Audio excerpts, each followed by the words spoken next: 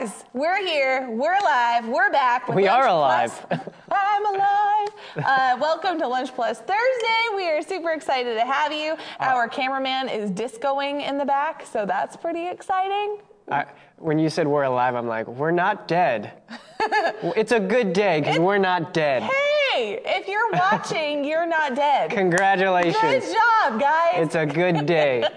We've got an awesome episode in store for you today. Here's what we've got going on right now. As you know, it's family chat. It's secretly our favorite part of this opening is we get to hang with you, followed by who would win in a fight. And I have high hopes for this day because I believe this is the day where Buddy is going to obliterate his opponent. Because I usually lose. But he's also going up against Abigail, so... Wait. So what are you saying about Abby? Here's the thing. I believe in Abby, but I am vocalizing verbal support for you because you said I was not for you the last few times, and I am strongly for you. I understand. I thought you were just like... Abby's gonna get destroyed today. No. Abby has some pretty good arguments, but I believe in you. I do. Also, after Who Would Win in a Fight, it's time for Q&A. Everybody loves Q&A time with Pastor and Buddy. It's gonna be awesome, followed by confessions, and then we are continuing yesterday's message, healing. We're talking about healing. Mm-hmm. What's it called? How to walk in supernatural healing. And it's gonna be awesome. But right now, Abby says, ouch. Abby, I told you off camera that I really think you're going to win, but I'm boosting up my belief in Buddy as well. I'm speaking for both. I'm just Switzerland. Everybody's awesome. Everybody's going to win. I'm going to vote for both. Okay. I don't think that's... Okay. May your yes be yes and your no be no. Abby's great. Buddy's great. The team is great. Who Would Win is great. Everything's great. I haven't done an opening with you this week. I'm excited to be doing the intro with you. I thought about that today. I'm like, haven't been here. It's been a while. Yeah, here we go. Okay, it's time for... Abby, did you hear Buddy singing? Buddy and Abby, are in sync right now. This is going to be a really interesting debate. Okay. Oh, look, Priscilla put it too. Question number 1 of the day. Oh, wait, hold on. I need to pause. Here's another reason why it's exciting. You know why? Why? Because today is Find Your Buddy. Find Your Buddy Day. Find your buddy. If you are brand new... Wait. Can you bring back the picture? I'm wearing the same outfit. Yeah, you are. What a coincidence. If you are brand new, here's what we do with that. Aside from let you see Buddy's face that close. We hide Buddy in one of our graphics every so often. You never know when it's happening. It's like a bear attack. It just sneaks up on you. So you have to be hyper observant today because we've hidden Buddy in one of our graphics throughout the segments, and the first person who comments and says where Buddy is on the graphic wins. So for example, let's say that he's in one of our questions. You have to say, Buddy's in this question, or Buddy's on the word that, or wherever he is. So the first person that correctly comments and tells us where Buddy is, whoever finds our Buddy, gets a gift card on us. It's not my favorite part of the broadcast, but it is a part of the broadcast. But it is the part that we've talked about getting T-shirts made for. That's so true. If you are in support of Find Your Buddy T-shirts, let us know. Or socks. Or socks. Wow, Christmas got exciting. Exists. Anyway. Question number 1. Yeah, moving on. Broccoli or carrots? I'd say that's an easy one. 100% broccoli. Yeah, for sure. That's not a question. Yeah. I used to really love carrots, but carrots are chock full of sugar. Really? They're the vegetable that's really high in sugar. But wouldn't that be the good sugars? Well, not if you're trying. Sugar, right? Yeah, it's the good sugar, but it's the one that I gravitated toward mostly as a kid, probably because it was the one highest in sugar. So I overdid myself. I was Bugs Bunny with it. Well, anytime I eat carrots, I need ranch with it. Yeah. So that doesn't help. Carrots are a good carrier, of, excuse me, I don't know what that was, of dressings and things. Yeah. I don't know why I'm Switzerland today. I literally just said I'd prefer broccoli, and I'm defending carrots for why carrots are also great. Yes. Sorry, George said broccoli with cheese. That's how one of the best things ever. That's how I make all of his vegetables. Broccoli with cheese, green beans with cheese, peas with cheese. Carrots with cheese? Sure. Sure. Sure. It would work. Priscilla says, I can't choose. I love both. I choose love. Okay. We're in an interesting mood today, guys. I Our choose viewers love. we are. I think broccoli. Broccoli makes me feel better about my vegetable decisions. I agree. Yeah. Because it's green. Pastor Brian says raw carrots are loaded in sugar or canned carrots. So it's not that they're necessarily loaded. I may have said that, but they're one of the highest carbohydrate and sugar based vegetables. So like when I did keto, carrots were on the super do not eat because they have more sugar in them than other vegetables do. Like they're one of the highest in that way. Kind of like bananas are one of the highest sugary fruits. It's just how the vegetables work. That's why Bugs Bunny likes them. I would just like to note that nobody has chosen carrots on the comments. It's true. Nobody. So carrots, I'm sorry. Sorry, carrots. Yeah. Serena might choose carrots, but she's not on the broadcast right now. So. Okay, question number 2. Bum-ba-da. Doctor or dentist? Interpret this however you want. How about neither? I got a bunch of thumbs up from behind the camera. Yeah, I'm not one that goes and that enjoys going to either. I think if I had to pick one though, I think I'd prefer to go to the dentist because at least my teeth would be clean afterwards. So I could have a tangible walk away. Oh, look how clean my mouth is. I can understand that. I would probably not pick that. Really? I would probably pick the doctor just because, like, the dentist is it's, like, probably the most miserable visit. Because, like, they're scraping at your teeth. They're always stabbing your gums with the pokey thing. And what kind of dentist do you go to? I don't know. What dentist do you go to that there's blood everywhere? Like, that's Sweeney Todd dentistry. That's it's not fun. where you go. It's not fun. It's not fun. Natalie says doctor. George says doctor with an exclamation point. It's a strong doctor from George. Abby's dentist because Abby's my girl. Humphrey says doctor. Johnny says dentist because our supper is awesome. Ours is super awesome. Super awesome. I was like, our supper is awesome? That's a weird rationality. Yeah, especially with all the sweets that he makes. Dentist probably wouldn't be the best. That's true. But Johnny's told me that he doesn't eat his own desserts, which is amazing to me. Yeah, because he makes the best desserts. It's true. Okay, number 3. Question number 3 of the day. We're pretty split on that one. Seahorse or whale? Like, why is this a question? I don't know. These ones came from Serena. Oh, okay. Well, it's a great question then. There you go. There you go. Seahorse or whale? Do I choose the whale? Yes, sure. Like, if it's a specific kind of whale, I would Maybe it's which would you rather become or own? I don't know. It's however you want to interpret this. If it's this. a specific kind of whale, I would choose seahorse still. Really? Yeah, probably. Over a whale? Mm-hmm. Seahorses are such unique species. They're like the only species where the male carries the babies. And that's what you want to have or to become? I do not want to become that. But seahorses are super cool to watch too. Like they have the two little things that flap really fast when they move around. They're really, when they go to sleep, they coil their tail around a piece of kelp or something so that they don't drift away. They're super interesting creatures. Whales are just big. They eat people, like Pinocchio and Jonah, even though that was a large fish, but whatever. Same thing. No one is on your side. No well, one. Everyone is team whale. Honestly, though. Everyone. Well, guys. There you go. Team whale. Like who? Okay, if I'm becoming one, I want to become a whale. If I'm going to own one, I want to own a whale. Where would you put it is the question. In the ocean. And then I get a boathouse and the whale tows me wherever I want it to go. I just lasso the whale and it drags my little boathouse over to Hawaii. And then he gives me a ride up there to Japan. And then we get to travel all over the place because the whale is my friend. This is a very realistic depiction of what it would be like to have a pet whale. Yes. Io says seahorse. You've got I'm not one. alone. You've got one. One. Okay, our last question of the day.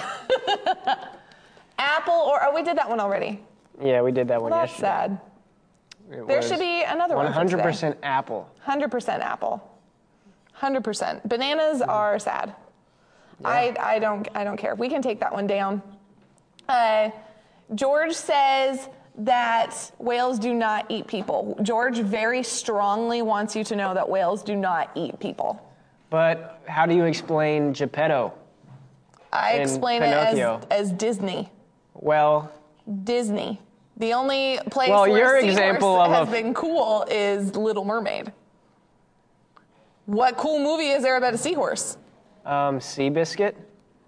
No, get out. It's got the word sea in it, and there's a horse. We're done.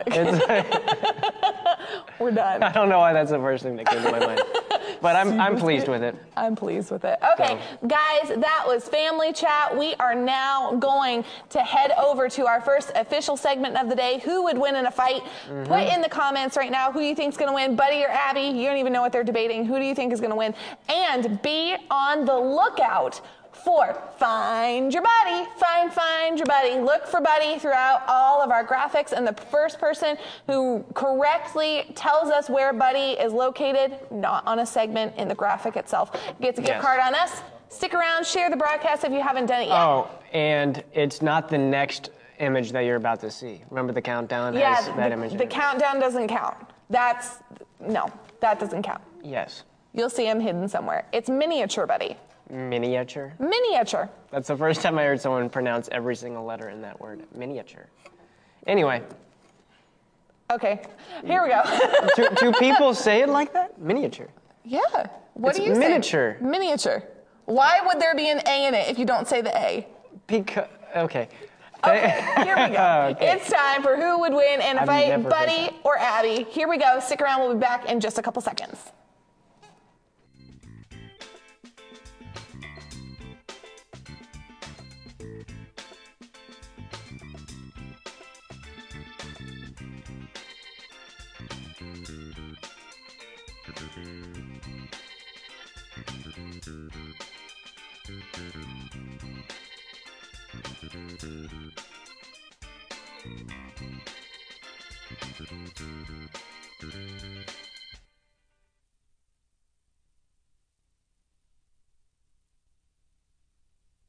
Welcome to the Lunch Plus broadcast, where we say miniature, apparently. We have an awesome broadcast for you today. First up, we have who would win in a fight. After who would win in a fight, we have a session of Q&A, followed by a time of confession, followed by what's the word. It's going to be awesome. But first, we have who would win in a fight.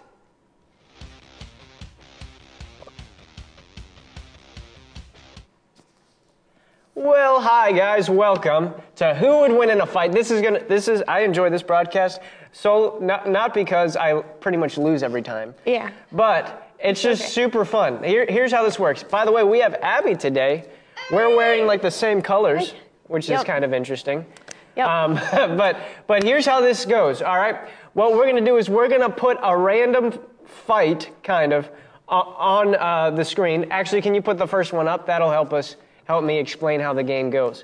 So this is how it goes, all right?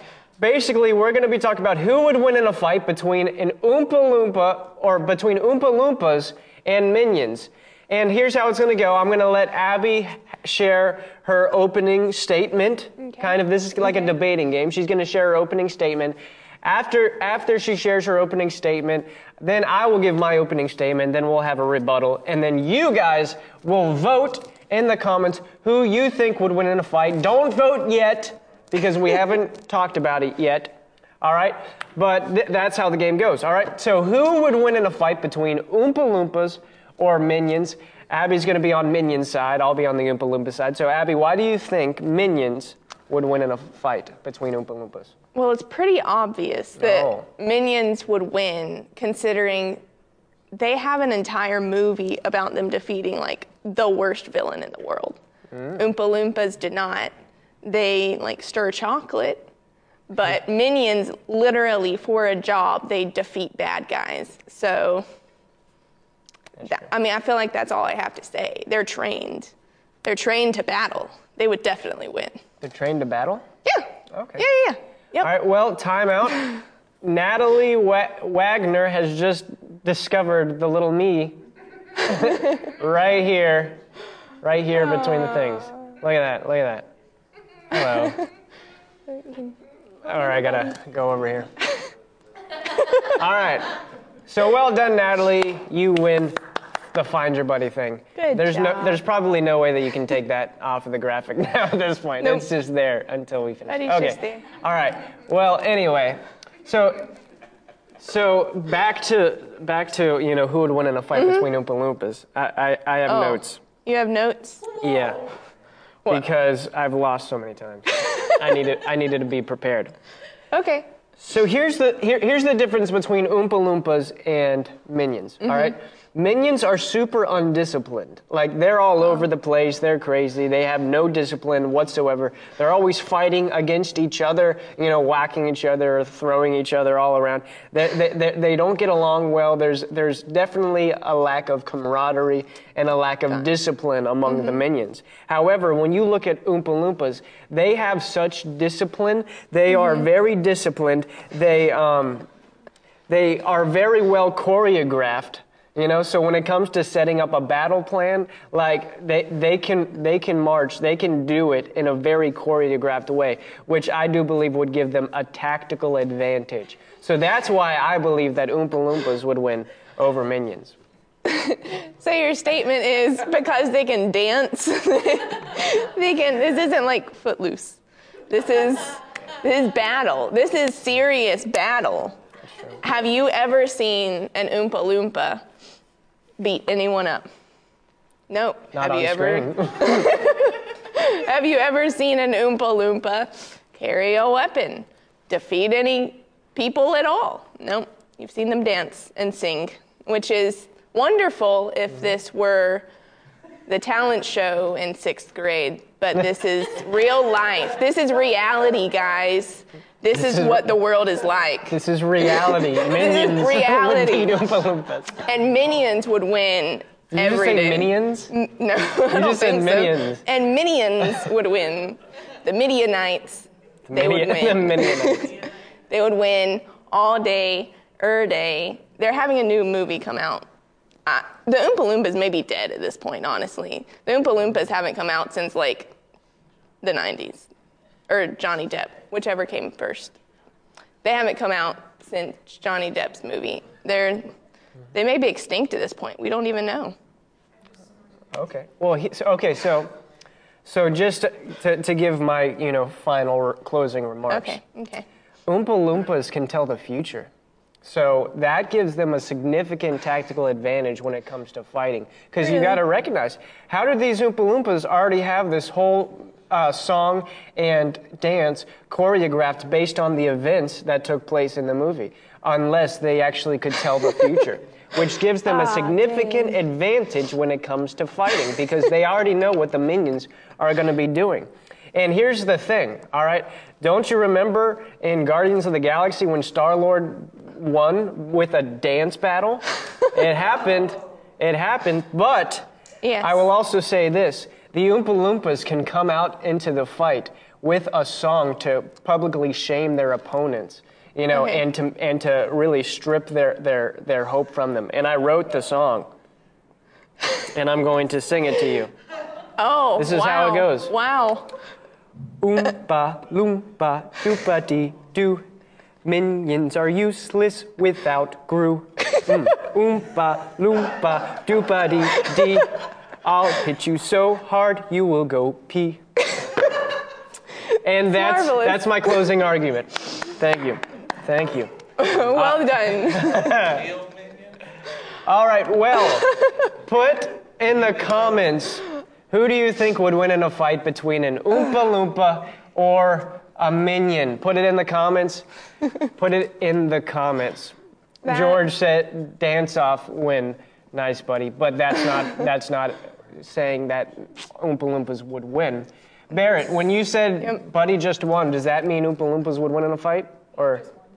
Oh, she said I just won. All right. Well, put it in the comments. Who would win in a fight? I see one for Minion, but she gave me some kudos. I appreciate that, Priscilla. One for Minions. Yeah. EO said that song won me over. Does that mean that goes in the favor of Oompas? Hey! Oompas? I don't know why I called them Oompas, but I just did. All right, we got one for each. One for each. Yeah. Who's gonna win? Who's gonna win? Put them in the comments. Who would win in a fight, Oompa Loompas or Minions? It's a tied game right now.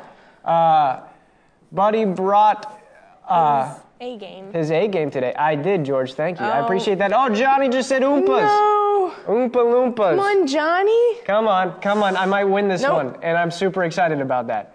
Nope. All right. Nope. Anyone else? Oh, Oompas? George says Oompas. Oompas. Either that or he's just making fun of the way that I said Oompas. Buddy should win just for the song. Thank you, Natalie. I appreciate it. Yeah, I think you got this one, but not the next one. Not the next one? All right, got well, the let's next jump one. very quickly into the next one. We'll only have one statement for this one, but the next one is this. Eggs versus bacon. All right. Quickly share why you think bacon would win in a fight versus between bacon and eggs. Well, guys, this is America. America is built on a democracy, and the people vote. And the people vote for bacon every time breakfast is served. Bacon is amazing. It is America. It is like one of the most patriotic of all foods, aside from hot dogs.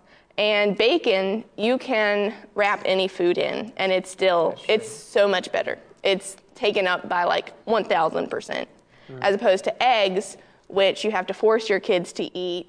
I don't want to eat. You can't wrap anything in eggs. It's not going to work aside from like French toast. Or omelets. No. Okay. No. So bacon is it's amazing. Yep. I don't feel like I have to make much of a, it's obvious, it's known. Bacon's always the winner. I understand, yeah. So, see, this is what I'd have to say about that. Because, bacon comes from something that's dead, but eggs brings life. An egg that is fertilized turns into life. That's a horrible argument, but I brought an egg as an illustration. Okay. I took this from the right home. Oh, so that's actually Yeah. mine, Yeah, actually. yeah. I was working with your dad, and I asked, "Can I have an egg?" I can't get the egg out of the paper. So I would like you to do an illustration for me. Can you take that egg? Yeah, I'd Now I love want you to put it in your palm. Okay. And I want you to try to crush it with your hand. Yeah? Oh! Oh! See, it didn't crack at first. Well, my argument just kind of dismantled right there. You were saying? So who would win in a fight? Put it in the comments between eggs and bacon.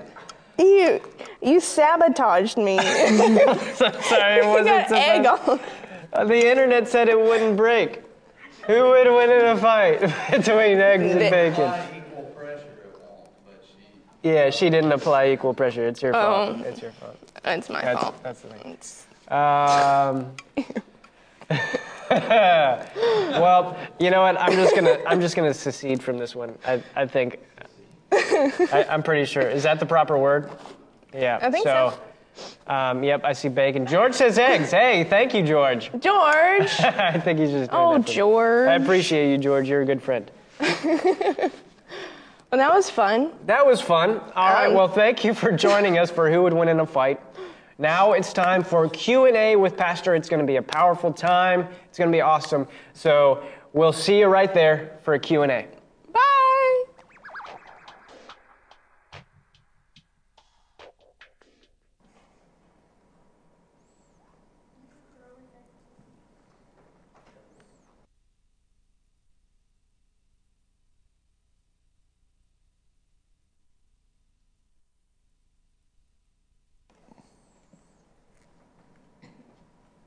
You did well.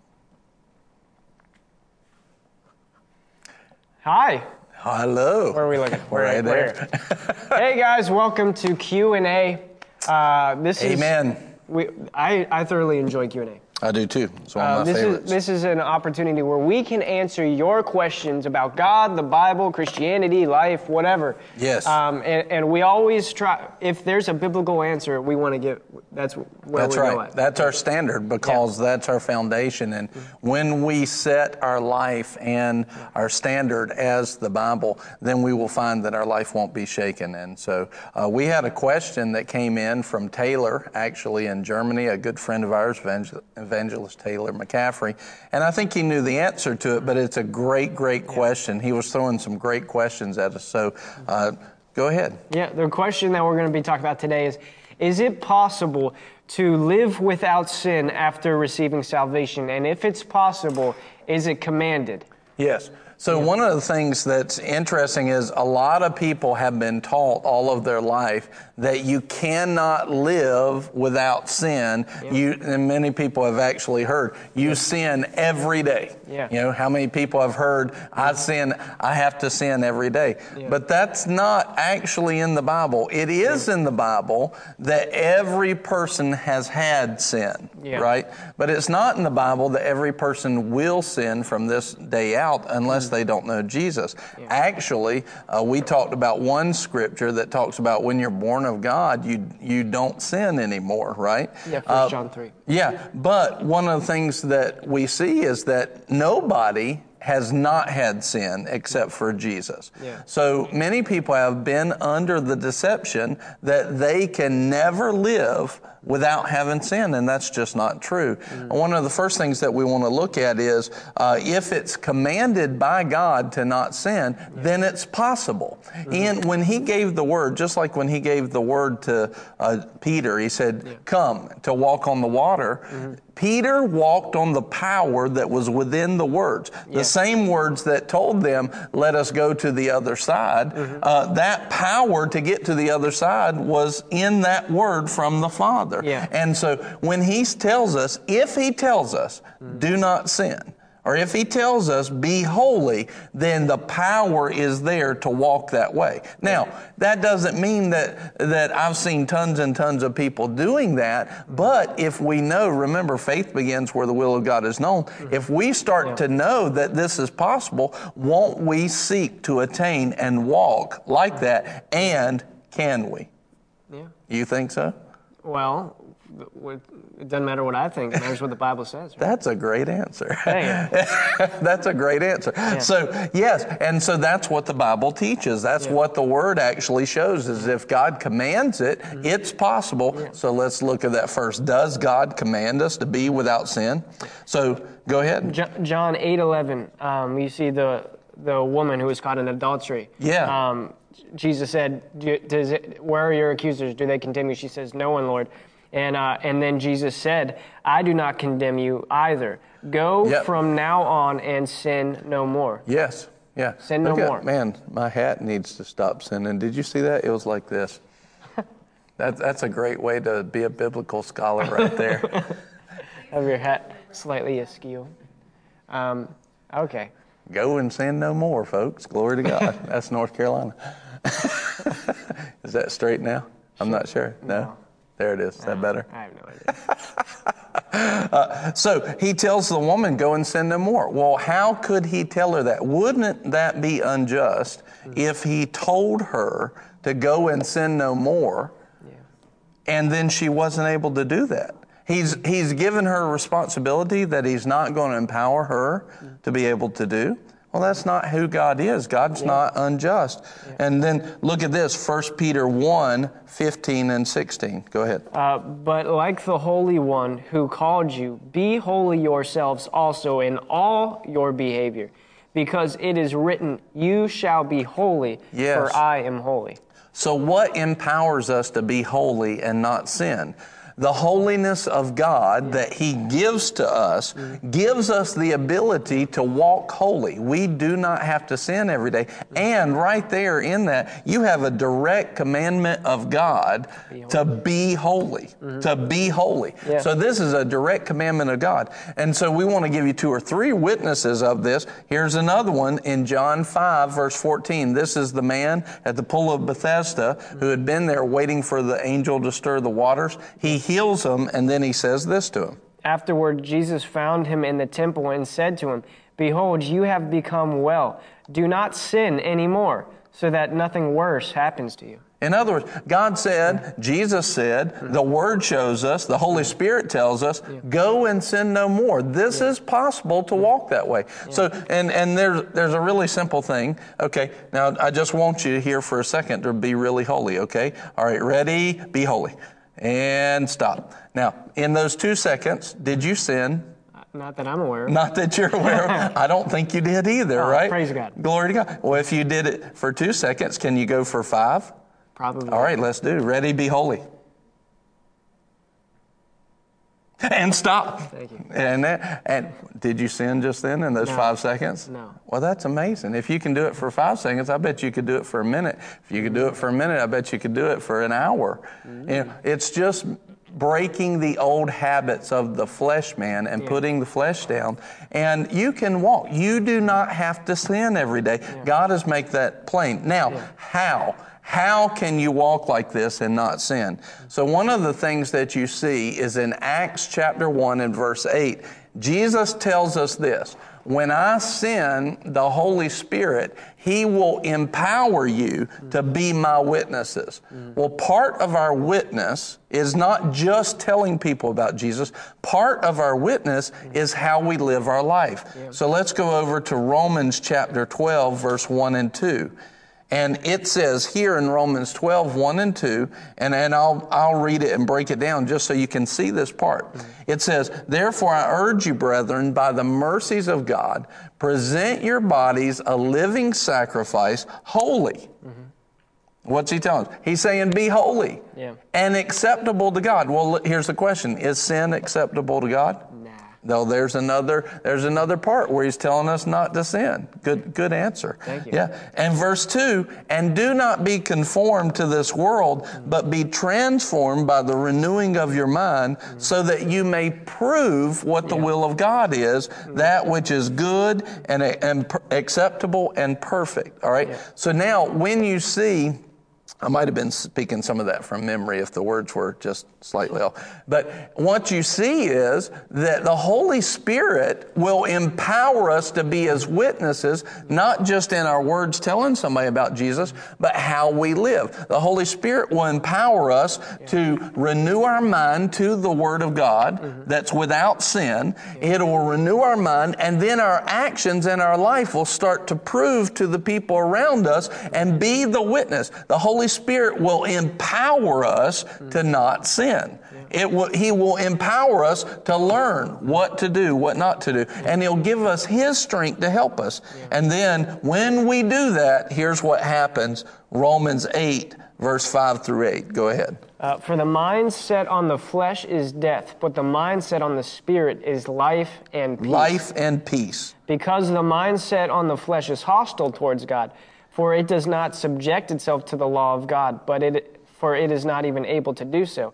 And those who are of the flesh cannot please God. Glory to God. So what you see is that God will help us and empower us to not sin, but we need to give ourselves to the Lord. So number one, we give ourselves to the commandment in Ephesians 5:18, be filled with the Spirit. That's an ongoing, I'm being filled with the Spirit every single day. Number one, I give myself to the ways of God. 2, through the Holy Spirit, I let my mind and my habits and my thoughts be renewed. And if my mind and my habits and my thoughts will be on the Spirit, and by the Spirit, I won't sin. I'll walk in fullness of life, and in fullness of life there is no sin, and we will be holy as God is holy. So is it possible for a Christian to live without sin after they're born again? Yes, it is. And now that you know it, you can apply those things, and you're going to have testimonies. You're not going to go to the places of death. You'll go to the places of life.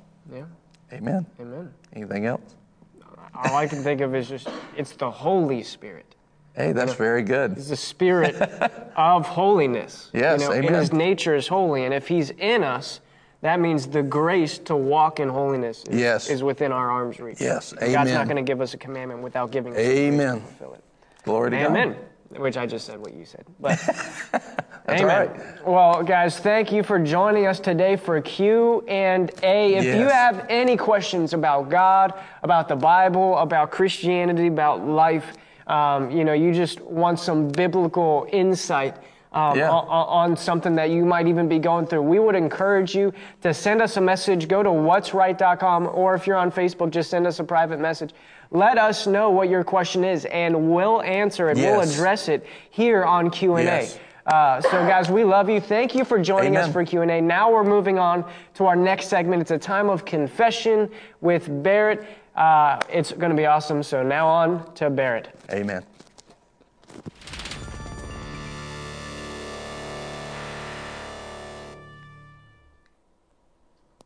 So here's what's awesome about confessions today is that Buddy and Pastor and I, we didn't talk about what Q&A was, but Q&A lines up perfectly with today's confession, and that's just how the Holy Spirit works. He confirms His word. He always confirms His word. So today's confession, we're going to say them together, and the reason that we do a time of confessions is because the word of God is a seed that is designed to come out of your mouth. We're designed to be planters of the seed of God.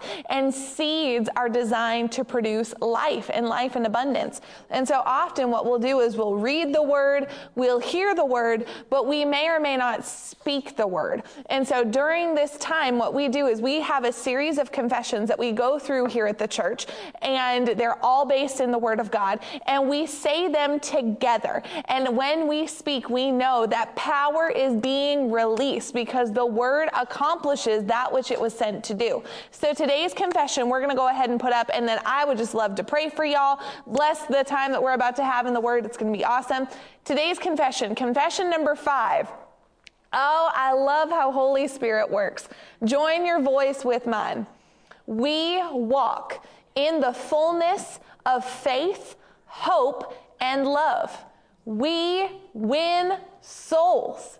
We love righteousness, we hate sin, and we walk in holiness. That's how the Lord works, and we are anointed by God. Yeah, y'all. We love righteousness. Lord, thank you for your righteousness. God, thank you that righteousness is the scepter of the kingdom. We thank you for making us righteous through Jesus. We thank you, Lord. We love righteousness. We hate sin. Just say this with me. Say, God, give me a distaste for sin. Give me a distaste for sin. Give me a distaste for sin and a hunger for the things of God. Lord, help me to walk in holiness.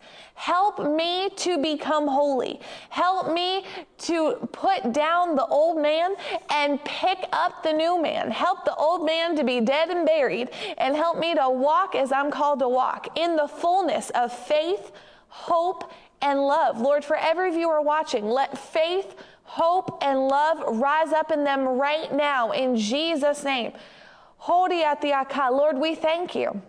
We thank you that there is a holy people that are rising up, Lord. We thank you that your men and women, that they rise up in holiness, not legalism, holiness, not rules, relationship, love, hunger.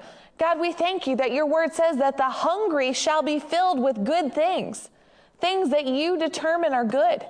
Lord, I thank you that for every viewer watching today, let the hungry be filled today. In Jesus' name, let the hungry be filled with what is good. Lord, we thank you. We thank you that there are healings that are happening through this broadcast today. Lord, I thank you that you are sending your word and it is healing all. It is healing all.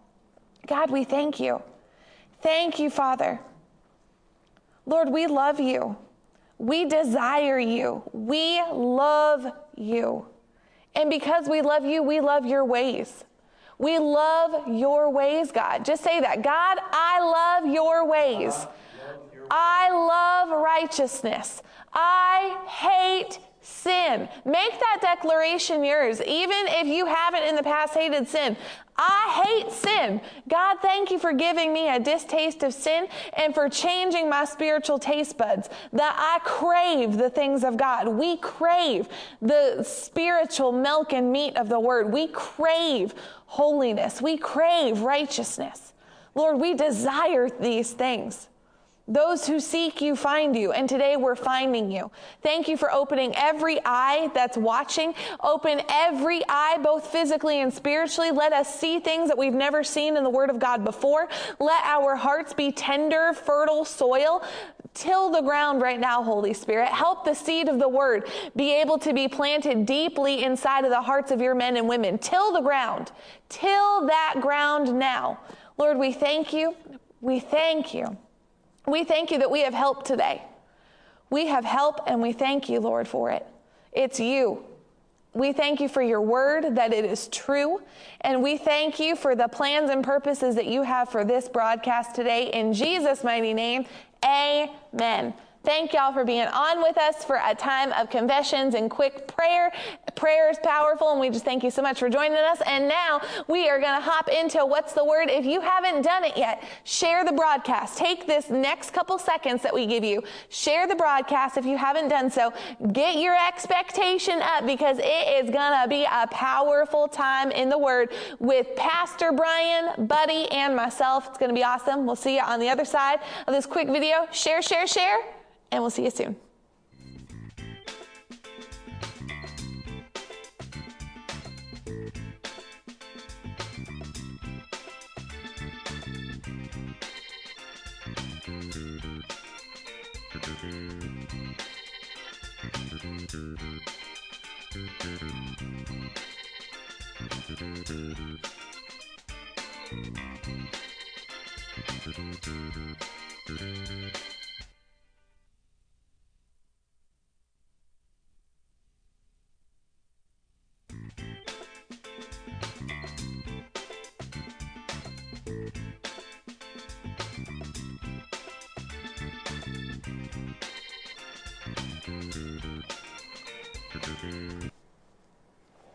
Hey guys, we are back with What's the Word, and I'm really excited because it's B Cubed today. That's a good point. I get very excited when it's B Cubed. Barrett, Brian, Pastor Brian, and Buddy. And nobody enjoys it as much as I do, but that's okay. You can tell my buddy's face. Yes. B Cubed. Yes. I enjoy it. That's all he has to say. Yes. Yes. But it followed with an I enjoy it. I enjoy Okay, it. Yeah. Let's get that out of the way.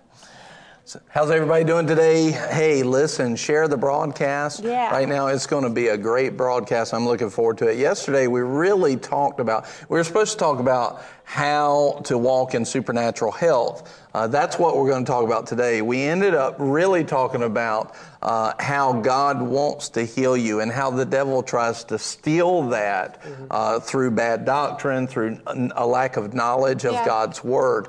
But he really wants us to know how to walk in supernatural health, and that's what we're going to talk about today. Amen. Amen. Glory to God. So if you haven't shared the broadcast already, please go ahead and do that. And I'm going to ask them, if you would, take that camera shot down so that our head is a little bit higher in the shot. And there's a whole bunch of, that's a long ways up there. All right, glory to God. And so what they can do is switch to another camera and then do that. They know how to do all that stuff. You can go ahead and bring those here, Marky. Just bring those here. So we're going to talk today about how to walk in supernatural health. And one of the things that we want to do, I figured I'd print these for you. That's nice. So yeah. Really I marked big my text. Bible up a lot because I was like, I don't know how I'm going to get through it if I don't mark up all the verses. Well, the reason why we printed them is because I wanted to kind of lay out a path for us to walk in supernatural health. And so the first thing that we're going to do is we're going to look at how to apply faith. Like How do you apply faith in any situation? Now, we're not going to break it down into super deep. We just want you to see the basics. So really, there's 3 steps to applying faith. But the third step has 7 steps underneath it. So we're just going to read those out. And I want you to see this. So how do you apply faith when you need healing? How do you apply faith when you need finances? How do you apply faith when you need protection? How do you apply faith when I need restoration? How do you apply faith for any faith project? These are the basic steps. There could be some details that are in the mix, but these are the basic steps. Then we're going to talk about what do we apply faith to? So in healing, you would apply faith to the promises of God. You would apply faith to His principles, His character and nature. So it's Scripture. And we would go to Scripture, see what God says about supernatural healing, and then we would apply those Scriptures into the faith project. And so then the last thing we're going to do today is we're going to give kind of some practical examples of here's what I faced, here's what the Lord said to do, and here's what worked, here's what didn't work in that faith project for healing. And so the first thing, how to apply faith. Put that in the comments. And I don't think we've had our 100th comment yet today. So there is a gift card looming on the horizon for somebody. It's wide open, Yeah, guys. I know. There is a gift card looming. It's anyone's game. You've I know. got this. I'm wondering who's going to get it. So share the broadcast. And right now, how to apply faith. Number 1, the first step is know that you are saved.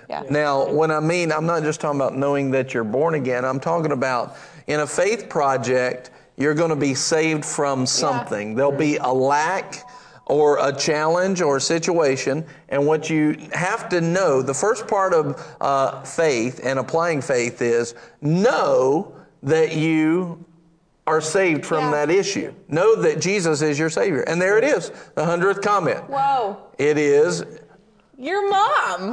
your mom. I always get excited when I get to say your mom too. Congratulations, Mom. Little did she know. You won the gift card for the 100th comment. I told you it was looming. I didn't know how close it was, but it was really close. It was literally like 2 comments away. Yeah, amen. So, what did she do? I just saw a face in the back going, I know. Is everybody okay? I heard a yell and a scream. All right. everyone's alive. Everybody's good. We don't have to apply faith for health for that person. Though Glory we to God. could because we have a rolling camera now, so they could have just followed us. It's true. Amen. I know. We're growing up. So if one of you falls out, we're good to go. It'll be on camera. Keep that in mind. So, how to apply faith. Number 1, know that you're saved from the lack. Know that you are saved from the lack. So know that if you're sick, you're already saved. You've got to know that. Faith begins where the will of God is known. Number 2 is deal with the attacks quickly. I'm going to talk about a specific situation. In other words, as soon as you recognize the lack, first of all, learn to recognize the lack or the attack fast.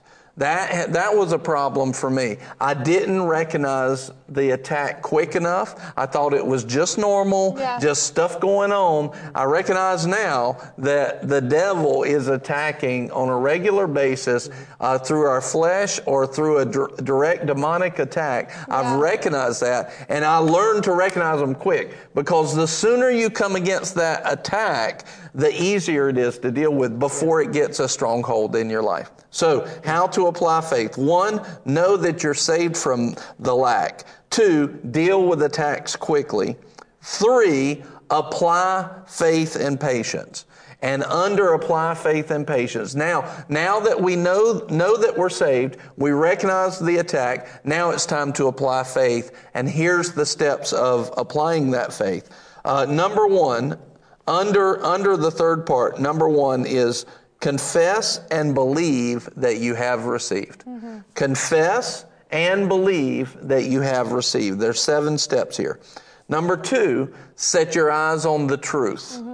Don't set your eyes on the attack, Don't set your eyes on the storm, the Right. wind, and the waves. Set your eyes on the attack. Number 3, enter into rest on purpose. Make yourself rest in the promises of God. Most people are not relaxing and they're not resting, and that's causing them to shipwreck their faith. Number 4, don't doubt in your heart. Yeah. Don't doubt. And stop doubting. In other words, a lot of times what will happen is people will have a faith project come up. They'll know that God will save them, but then, and they'll start the attack quickly. They'll go against the attack quickly. They'll start to apply faith properly, and then they go a little bit down the road and they don't see what they think they should see, and they start to doubt. And so faith is dropped. And so by faith and patience, we inherit the promises. Yeah. Number 5, and this is so many places in faith, forgive. Yeah. I watch people and they're forgiven, but they won't forgive other people, and it shipwrecks our faith. It breaks it. Yeah. 6, work your faith. We'll talk about what that means. In other words, put your faith in action. And 7, continuously thank Him and praise Him. Yeah. Don't let thanksgiving stop. Don't let your praise stop. So again, these areas, why don't you run through that list again, just if anybody was writing it down. The full list? Yep. So how to apply faith. Number 1, you know that you are saved. Number 1, know that you are saved. Number 2, deal with attacks quickly. And number 3, apply faith and patience. And how do we apply faith and patience? 1, well, that's embarrassing. It's not toilet paper, so it's not bad. I've had that. That's happened to me. 1, confess and believe you have received. Number 2, set your eyes on the truth. Number 3, enter into rest. Number 4, don't doubt. Number 5, forgive. Number 6, work your faith. And number 7, continually thank and praise Him. And that may seem like it's a long list and there's a lot to remember. I promise you, if you will keep this in front of you, and all of these come from Scripture, if you will put this in front of you, you will start to memorize them very quickly. It will become not just a list, it will become who you are. Yeah. Commit your works, as Proverbs 16:3, commit your works that your thoughts might be established. So don't worry if you can't memorize all of these. Keep this list in front of you and you'll start to change. For me, I had to literally stop and think through what are the exact steps, because these things have become such a part of who Nicole and I are that it's now, it's just who we are. We do these things all the time, and we watch the attacks melt quickly in front of the power of God as we apply that. So now what we're going to do, we're going to come back to that list at the end and talk about some practical steps for healing. But let's go to the first part of that. Know that you are saved. Know that you are saved. And so in order to confess and believe something, or in order to recognize the attack, you have to know what you should have. Right. So if you don't know that you're supposed to be healed, then you won't have any problem with it. But if you know that all sickness is from the devil, if you know that any sniffle is a part and a working of the curse that you are redeemed from, then when it happens, you'll recognize it quickly. But if you don't know, remember, my people are destroyed for a lack of knowledge. They go into captivity for a lack of understanding. That's in Hosea, is it 4:6 or 6:4? It's one of those. Is the first one. They are destroyed for lack of knowledge. They go into captivity for lack of understanding, I think is in Isaiah 5. And so when you see that, you understand that I need to grow in knowledge. I need to grow in knowledge, and I need to grow in the understanding of God. Well, in health, to walk in supernatural health, you need to grow in your knowledge of who you are in health. And even when I believed these things years ago, but I've continued to meditate and confess healing scriptures over our life. Why? Because they become more of who I am. They're more ingrained in the core of who we are. And the more they are, that our mind is renewed and the core of who we are is transformed into the promises and the character and nature of God. The devil will try to pull something, you'll recognize it like that. Mm-hmm. You'll know, and you'll know already, I've already got the victory over this. This shall not last. So a lot of people don't do that, and what turns turns into just a little bit of stress about a sickness can turn into cancer. It can turn into other major life-ending problems and sicknesses because they don't know this at the beginning. I've watched the devil shipwreck so many people. So, did you have something? Okay. Not now. Okay. I can wait. Well, let's go right now, and we're just going to look at a few healing scriptures. I actually asked Buddy if you have that link. Can you share that on the? Yeah, they have the link. They should have the link in the back. So Keith Moore actually has a list, and it's 101 healing principles, or coming straight from the Word. And if you apply the logic that he gives, 101 things. We're going to put the link in the comments for everybody. This is a great list for everybody to go over to look at. And the truth is, that's not even all of them. I know he doesn't cover all of the healing scriptures in there, but it's a great base for us to look at. I try to pull that out every now and then and just go over it just to renew myself on supernatural health and healing. But we're going to look at a few of them. The first one I want us to look at is one we looked at yesterday, 3 John chapter 1 and verse 2. 3 John chapter 1 and verse 2. And it says, "Beloved, I pray in all respects that you may prosper and be in good health, just as your soul prospers." I pray in all respects, in everything, I pray that you will prosper and be in good health. This is the Holy Spirit telling us His will for every person. He wants us prosperous and in good health, not just health, good health. Yeah. I mean, He wants us healthy, walking in good health. This is the thing. He wants us to be there all the time, walking in the fullness of life. Yeah. And that means the fullness of health. Amen. So the first thing is 3 John chapter 1 and verse 2. Then let's look at some other basics about health. See, remember the first part of applying your faith. Know that you are saved from sickness. Know that you are saved from sickness. If these scriptures don't flow out of you, then what you need to do is set your eyes on them, meditate on them, confess them, and then you will make your way prosperous, like God told Joshua in chapter 1 verse 8. Then you will know that God wants you to be healed and whole. And so one of the things, we were talking about this yesterday and getting some scriptures together, and I just started throwing scriptures out, and Buddy was writing them down, and then we were putting them in these notes. And these are scriptures that just flowed out of me. Why? Because I've spent time meditating on them, confessing them, not just for ministry, for myself. They need to start, we have a thing. There's the link right there in Facebook. We'll get it into the other platforms as well. But one of the things that you want to see is that what happens when the devil applies pressure or the world applies pressure, what comes out of you?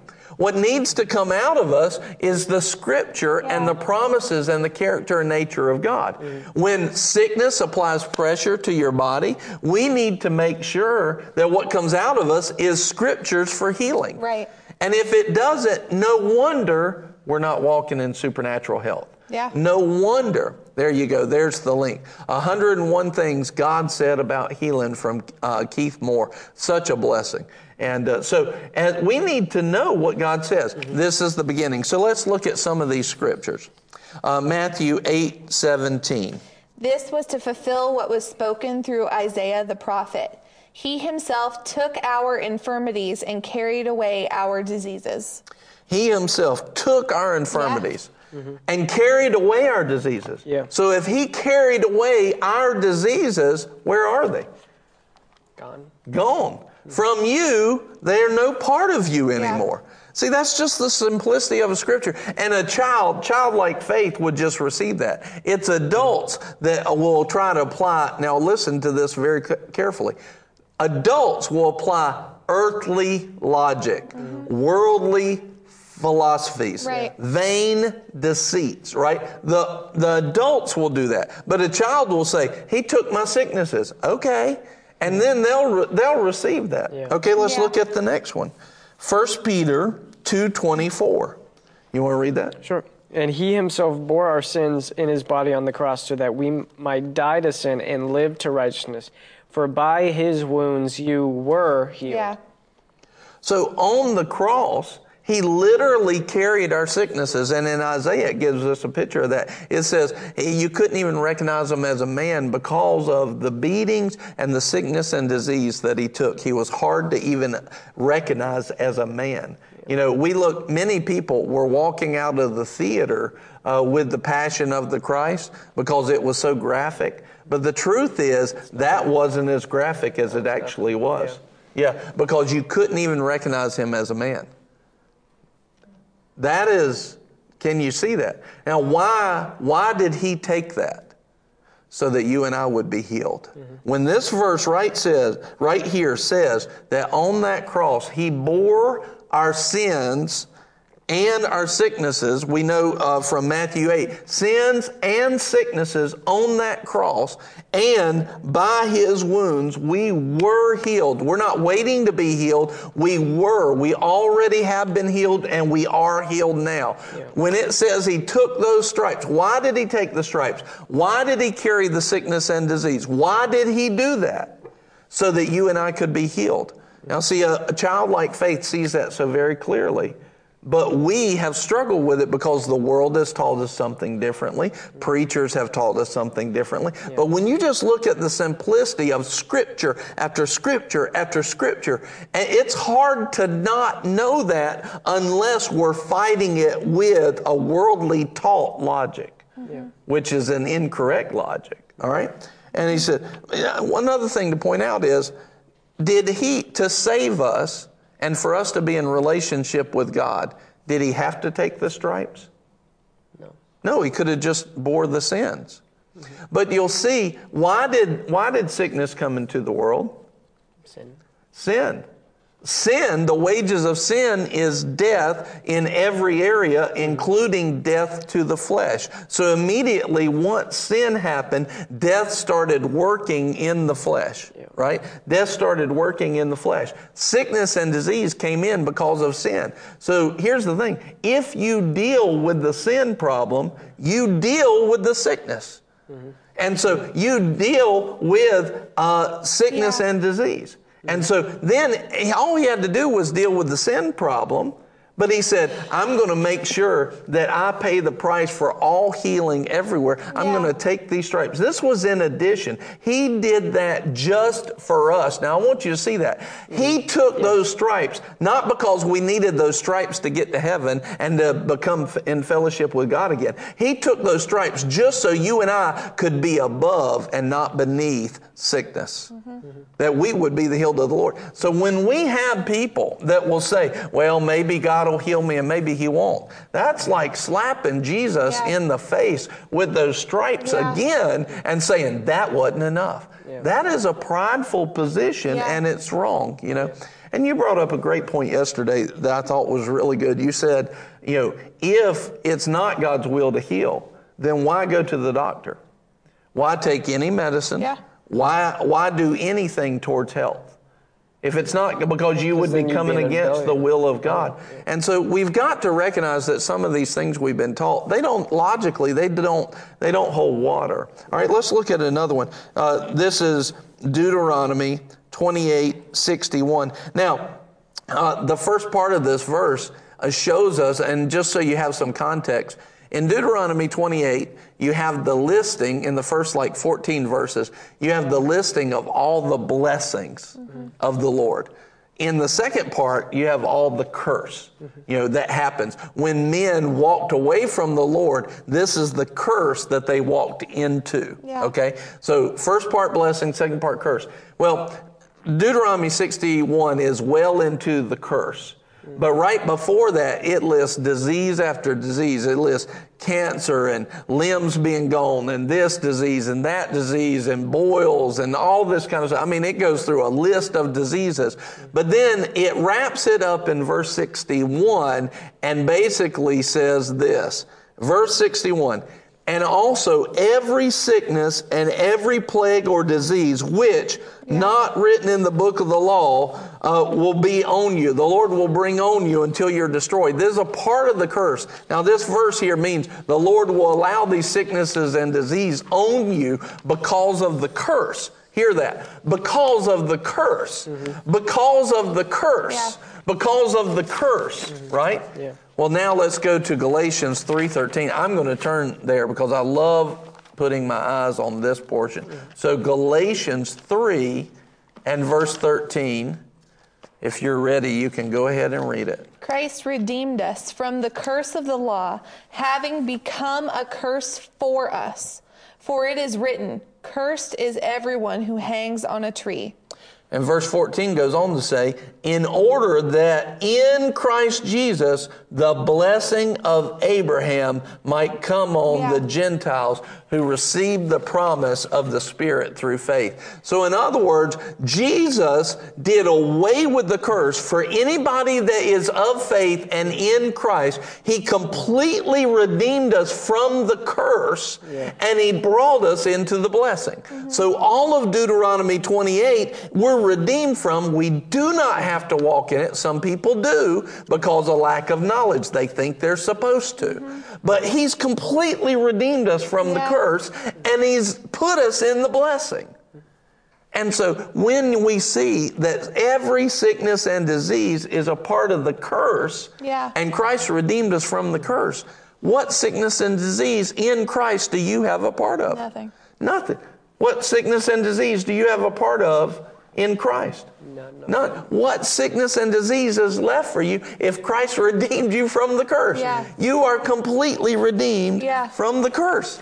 Glory to God. See, this is the kind of teaching that we need because when we actually see the good news of the gospel, faith comes. Faith for supernatural health comes. Yeah. Well, as you're talking, what keeps coming up to me is the other night at Impact, you were talking about Jesus being royalty came down and chose to do all of these things for us, including taking sickness and disease onto Himself. Yes. And so as you've been talking, I just have this picture in my head of all of these like Disney movies, and bear with me just for a second, but you know, it's like Snow White and the apple, and there's this evil witch trying to tempt Snow White to eat the apple. Yes. We're walking down the street, and here comes a prince, and you know, he's royal, and all of a sudden it's, no, come over here. The bottom line is that any sickness and disease, it's an affront to what Jesus did, and it's reprehensible for a Christian to knowingly, I'm not saying unknowingly, but knowingly allow sickness to stay there because it's redeemed. And what it is it's the enemy trying to distract. That's where, thank you, Holy Spirit. The enemy's trying to distract us away from the truth. Look at this apple. Look at this. Look at what this is. Yes. And get their eyes off of healing. All he does is lie and steal and distract. Yes. And if he can get our eyes off of the promise, you know, taking our thoughts captive is such a huge part of this. Yes. When we get to faith, you know, if we allow our thoughts to run wild, this is what I would do is I would feel a pain in my arm or I'd feel a pain somewhere in my body and I'm like, oh my gosh, I've got cancer. Like, you know, your brain just can go crazy places. And if you don't take your thought captive, all of a sudden your stubbed toe becomes like an infected, amputated, whatever. Yeah. Because your thoughts will go there, and that's because our thoughts can be undisciplined. Yeah, I'll share a story about that when we get to how to apply this to health. I'll share a story that just happened to me. But all the enemy can do is distract. That's all he can do is distract and lie, distract and lie. And if we pay attention to the distractions, pay attention to the deceptions, pay attention to the affront of what Jesus did and give that more attention than what our Lord and Savior did when He left heaven and came to the earth and took our sicknesses and diseases, then it's not just a slap in the face. It's so insulting. Like I never want, and I know I've done it, I never want to stand before Jesus from this point forward and say, Jesus, I let your character and nature be insulted by taking sickness. Well, and just put this, amen, Phil just put over on YouTube, he said, Satan is a liar. He is a liar. And Put in the comments right now, everybody that's watching, put it in the comments right now. I am redeemed from the curse. I'm redeemed. And the only person that that's not redeemed is somebody that doesn't know Jesus. But even if you don't know Jesus, you can know him right now and be redeemed from the curse and be placed in the blessing. Amen. Write it in there. I am redeemed from the curse. I'm redeemed from the curse. Sickness and death has no part in me. Sickness and death have no part in me. Glory to God. Amen. Sickness and death has no part. That's the thing. Sickness and disease is illegal to be in a Christian. Yeah. It's illegal for me to have that and walk in that. The only reason I would have it and walk in it is because on some level I have accepted it as normal and I haven't stood up against it. Yeah. Now, and that's just it. Now, that doesn't mean that the devil won't try stuff. It's that we need to see that as illegal. It's trespassing, and I'm not going to stand for it anymore. Amen. I'm not taking it anymore. We're not gonna take it. That hit my head too. Let's look, one of my favorite verses. I want to look at Acts 10:38. Go ahead. Acts 10:38. You know Jesus of Nazareth, how God anointed him with the Holy Spirit and with power, and how he went about doing good and healing all who were oppressed by the devil, for God was with him. Amen. So God was with Jesus, and because God was with them, he was anointed by the Holy Ghost. We need the work of the Holy Ghost. Yeah. He was anointed, and because God was with them, the presence of the Lord and the power of God and the love of God, he was the radiance of his glory, right? Jesus was. He went about, and what did he do? He healed them all. Yeah. He healed them all. Now watch. Do you remember in Nazareth? Not all of them got healed. He could do no mighty work there. So what's this referring to? This is referring to anybody that came to him in faith, in humility, and in, basically saying, Lord, I believe you can heal me. Everyone that did that, he healed them all. Yeah. And the ones that didn't come there, that were familiar with him or they thought they knew who he was. They thought they knew. He said, I could do no mighty work there. Yeah. But he wanted to, but he couldn't, because he doesn't go, zap, you're going to do what I say. He doesn't do that. He doesn't make us robots. That's not how he acts. He allows us, because if he makes you do that, he removes you from love. Love is a choice. And if I take that choice away and make you do something, now I've taken away your ability to love, your ability to be like God. Yeah. And he wants us to walk like him, made in his image and likeness. So he's not going to do that. But for everybody that came to him in humility, came to him in faith, and said, Lord, I need you, it says he healed them all. Yeah. He healed them all. Yeah. He healed them all. Again, here's the will of God. And what does it also tell us about sickness in this verse? Who does it come from? From the devil. Yeah. They were oppressed by who? They were oppressed by the devil. All sickness and disease is oppression from the devil. It's a part of the curse. And had Adam and Eve not sinned, we would have no sickness and disease. Yeah. That's what it is in heaven. That's what's happening. Because in heaven, there's no sin, there's no sickness. Yeah. There's no disease. And that's why he prays. Again, why would he tell us to pray this way? In Matthew chapter 6. And he says, pray this way, your will be done on earth as it is in heaven. Again, there's no sickness in heaven. So when he told us to pray that way, he was saying, I'm praying, let sickness be removed from the earth. You're the salt, you're the light, you're the ambassadors. Right? And so you see so much there. This lines up all over the word, and there's nothing that's contrary to it. There's some things that people think are contrary, but the Lord, he dissolves all of that stuff by the full counsel of the word. Yeah. All right. Psalm 107 and verse 20. He sent his word and healed them and delivered them from their destructions. He sent his word and healed them. He sent his word and healed them. Yeah. That's who he is. That's his character. Yeah. That's his nature. He sent his word and healed them. That's who he is. Yeah. He is the one who sends your healing by the word. Many people hear it every Sunday morning if they're listening to a preacher that they should be listening to. Every Sunday morning, they'll hear the good news of the word of God that they can be healed, saved, delivered, and that word goes inside and it starts working restoration. That word goes out and it starts working faith and working healing and working restoration. He's still sending His word and healed them. Amen. Glory to God. All right. Next, Matthew 8:3. Because a lot of people, they don't know that God wants to heal them. Mm-hmm. God answered that. We've already covered several scriptures that talk about that. Yeah. But what about that one? Matthew 8:3.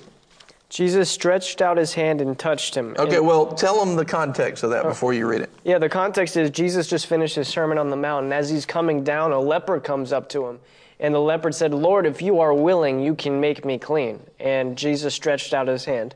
So the leper was facing the same deception that the devil still uses today.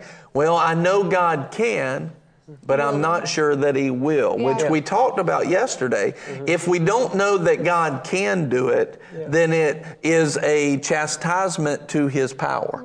If we don't know that God will do it, then it's an attack against His character and against His love. And so the devil attacks those things. And so he's attacking this guy with the same attack, attacking God's character. Well, I know He's powerful enough, but I don't know that He'll heal me. And what's that doing? Saying that God's a respecter of persons. Yeah. And Jesus answers that for everybody right here in this man. Yeah. And makes it public, puts it in the Bible for generations. Mm-hmm. And what does He say? Jesus stretched out His hand and touched him, which was illegal. Yeah. Touched him, saying, "Good point. I am willing, be cleansed." And immediately his leprosy was cleansed. Amen. I'm going to write in my Bible in brackets, He touched him, in brackets, which was illegal, in honor of you saying that the way you did. Yeah. Well, I mean, like in context, the lepers were supposed, like everything that this leper just did was illegal. Yes. So, coming to Jesus. Yes, he wasn't supposed to be there. He was supposed, like walking down a road, if they saw anyone down the road, they had to yell, I'm unclean, and like take the long way around. They weren't allowed to be in contact with people. Yeah. He's been told his whole life, you can't talk to people, you can't be in contact with people. So when He came, that's probably where if you're willing, you can make me clean. And then Jesus touched him, which leprosy was the most contagious disease of the time, which just by touching him, I mean, talk about social distancing. Jesus completely broke that wall, touched the man, and which that man probably hasn't been touched in how long, Like no one's touched him in Jesus would be illegal in California right now. Oh yeah, 100%. Yeah. But He touched the man who was infected with this disease that made limbs fall off. Like it's not just like you have a cough. Your arms would fall off, your nose would fall off. He touched the man. The flesh. Talk about faith. To be able to walk up to someone and lay hands on them and then say, I am. Amen. One. Thank you, Melissa. She said, great message. Amen. Well, and it's not like this is at the beginning of leprosy. Like, it's not like he had a report of leprosy. No, this is full-fledged leprosy was there. Like symptoms, it was happening. So it's not a report, it's physically there. So I don't care if you've heard a doctor's report saying that you have stage 4 cancer and you're going to die in a month. Baloney. Yeah. Lord God, Jesus, has sent His word, and His word will heal you now. He will touch you with His word now. So regardless of where you're at or have been at in this process, His word has been sent to heal you. Yes. Whether it's cancer, coronavirus, the flu, the sniffles, you got a headache, or you stubbed your toe and it hurts. His word heals them. Amen. So here's the next scripture, knowing that God wants us to walk in supernatural healing and health. Matthew 15:26. Now the context of this is Jesus had a direct mission from the Lord. He had a direct mission from the Lord because there was a plan. And the plan was, I've prepared a people to receive my message through the Messiah. So the Jewish people were who Jesus was sent to, right? And so Jesus had a mission: go to the Jews. Yeah. They will receive, because they've been prepared for thousands of years to receive what you're bringing. And so God the Father told him that. So he runs into a woman who is not a Jew, a Syrophoenician woman. She has a daughter who's vexed by devils. Again, who was bringing the disease? The devils, right? Yeah. And then the woman says, Jesus, Master, pray for my daughter. And he says, I wasn't sent to you. Basically, I'm going to paraphrase to give you context. He says, I wasn't sent for you. And he says, I'm not sent. Jesus said, I'm not sent to bring you the bread that's for the children. Now, right there is an important message, and that's this verse. And it says, and he answered, said, it's not good to take the children's bread and throw it to the dogs. Now, right there, when Jesus said dogs, he probably would have lost, most of the American church. Oh, how dare you call her a dog? Well, he had a point in what he was saying, but I love this passage because it shows you there was a mission. She was not in the mission. However, God is a respecter of faith. Yeah. And he's a respecter of humility. And this woman's faith and humility was tested right in front of the world and now in front of everybody else. And basically what God's saying, watch what happens. Watch what happens when somebody that's not even the children of God. Watch what happens when somebody that's not even the children of God. Watch somebody who's in the position even of a dog. Yeah. And watch somebody who says, Lord, I humble myself to you and I have faith and I reach out to you. And all of a sudden, she says this. She says, Lord, first of all, he says, the children's bread is healing. Yeah. Healing is the children's bread. Yeah. Put that in the comments right now. Healing is the children's bread. The children have a right to daily bread. That means that healing is our daily bread. Anybody who's born again, you are the children of God. Your daily bread, daily supply is healing. Yeah. It's healing. Yeah. It's healing. Glory to God. But then she says this. She says, look, casting out this devil is not even the fullness of the loaf.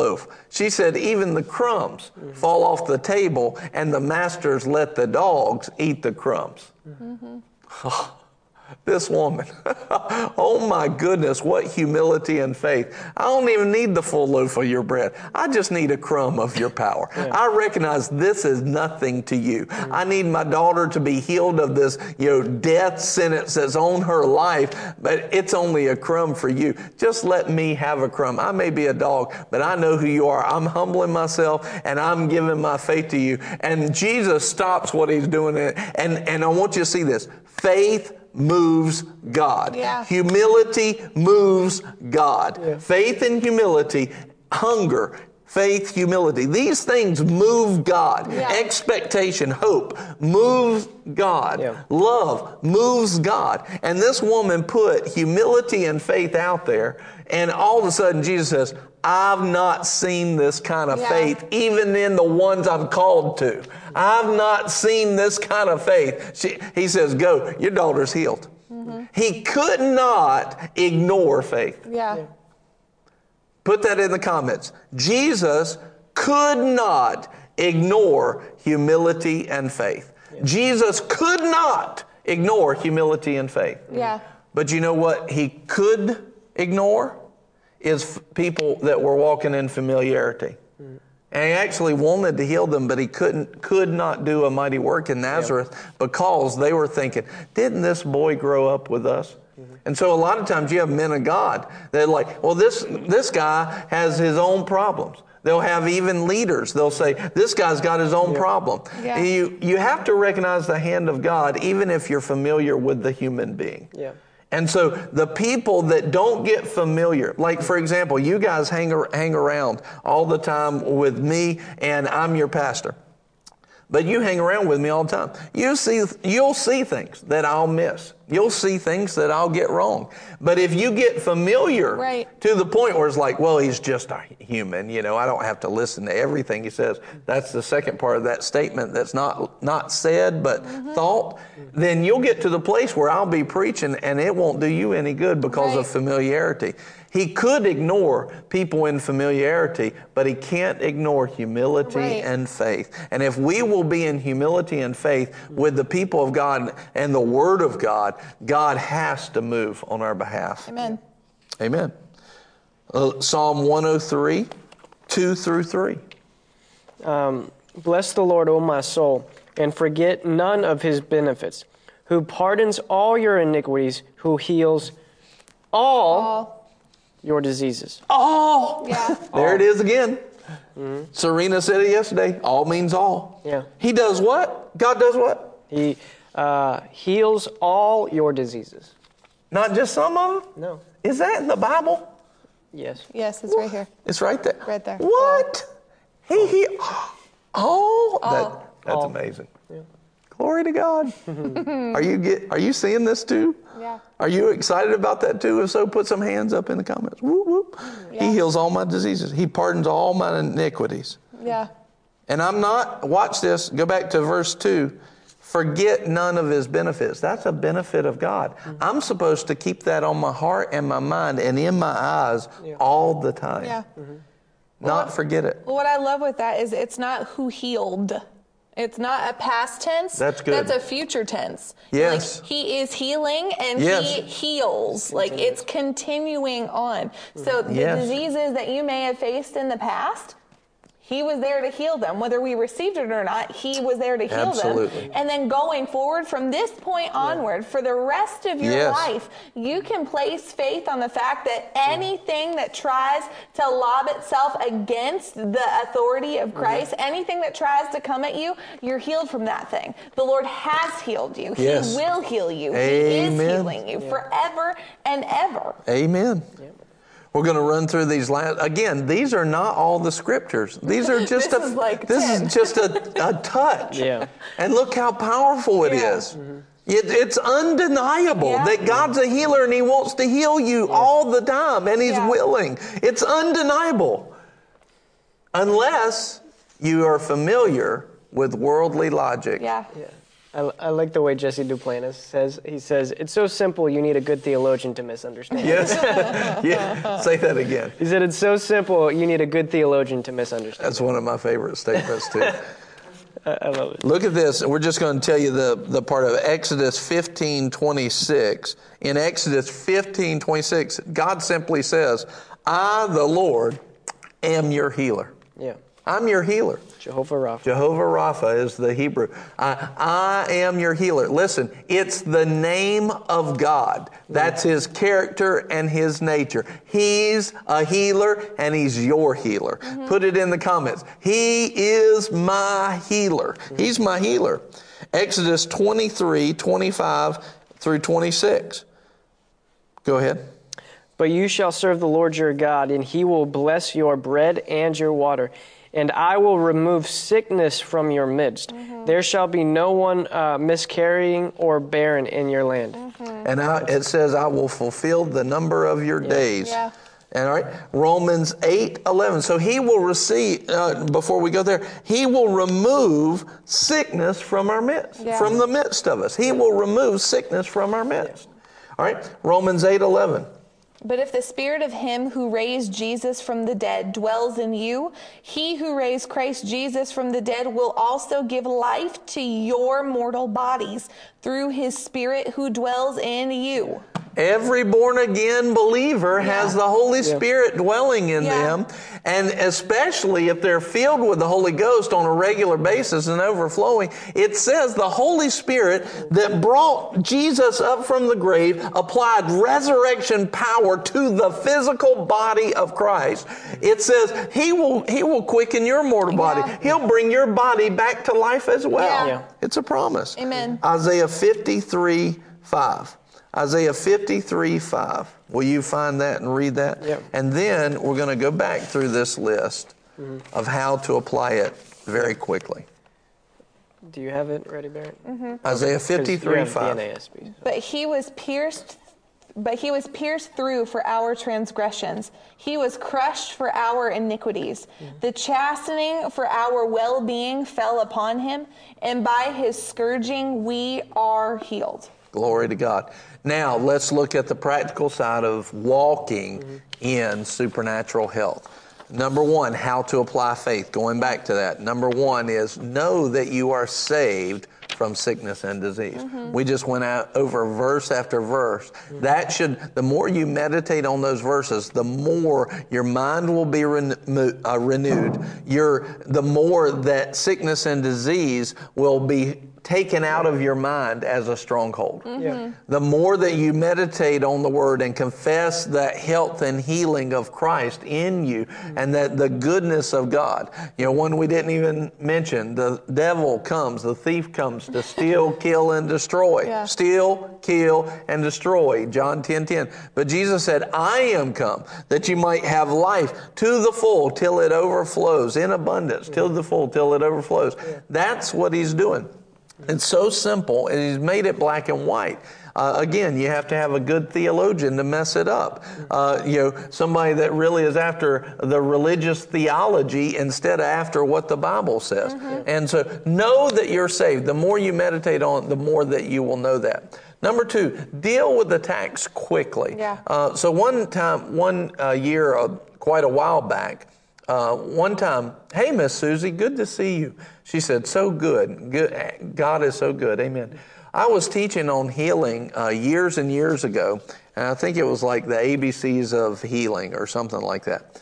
And in that message, the Lord brought up this. He said this. He said, if you took mud and threw it on a wall, right?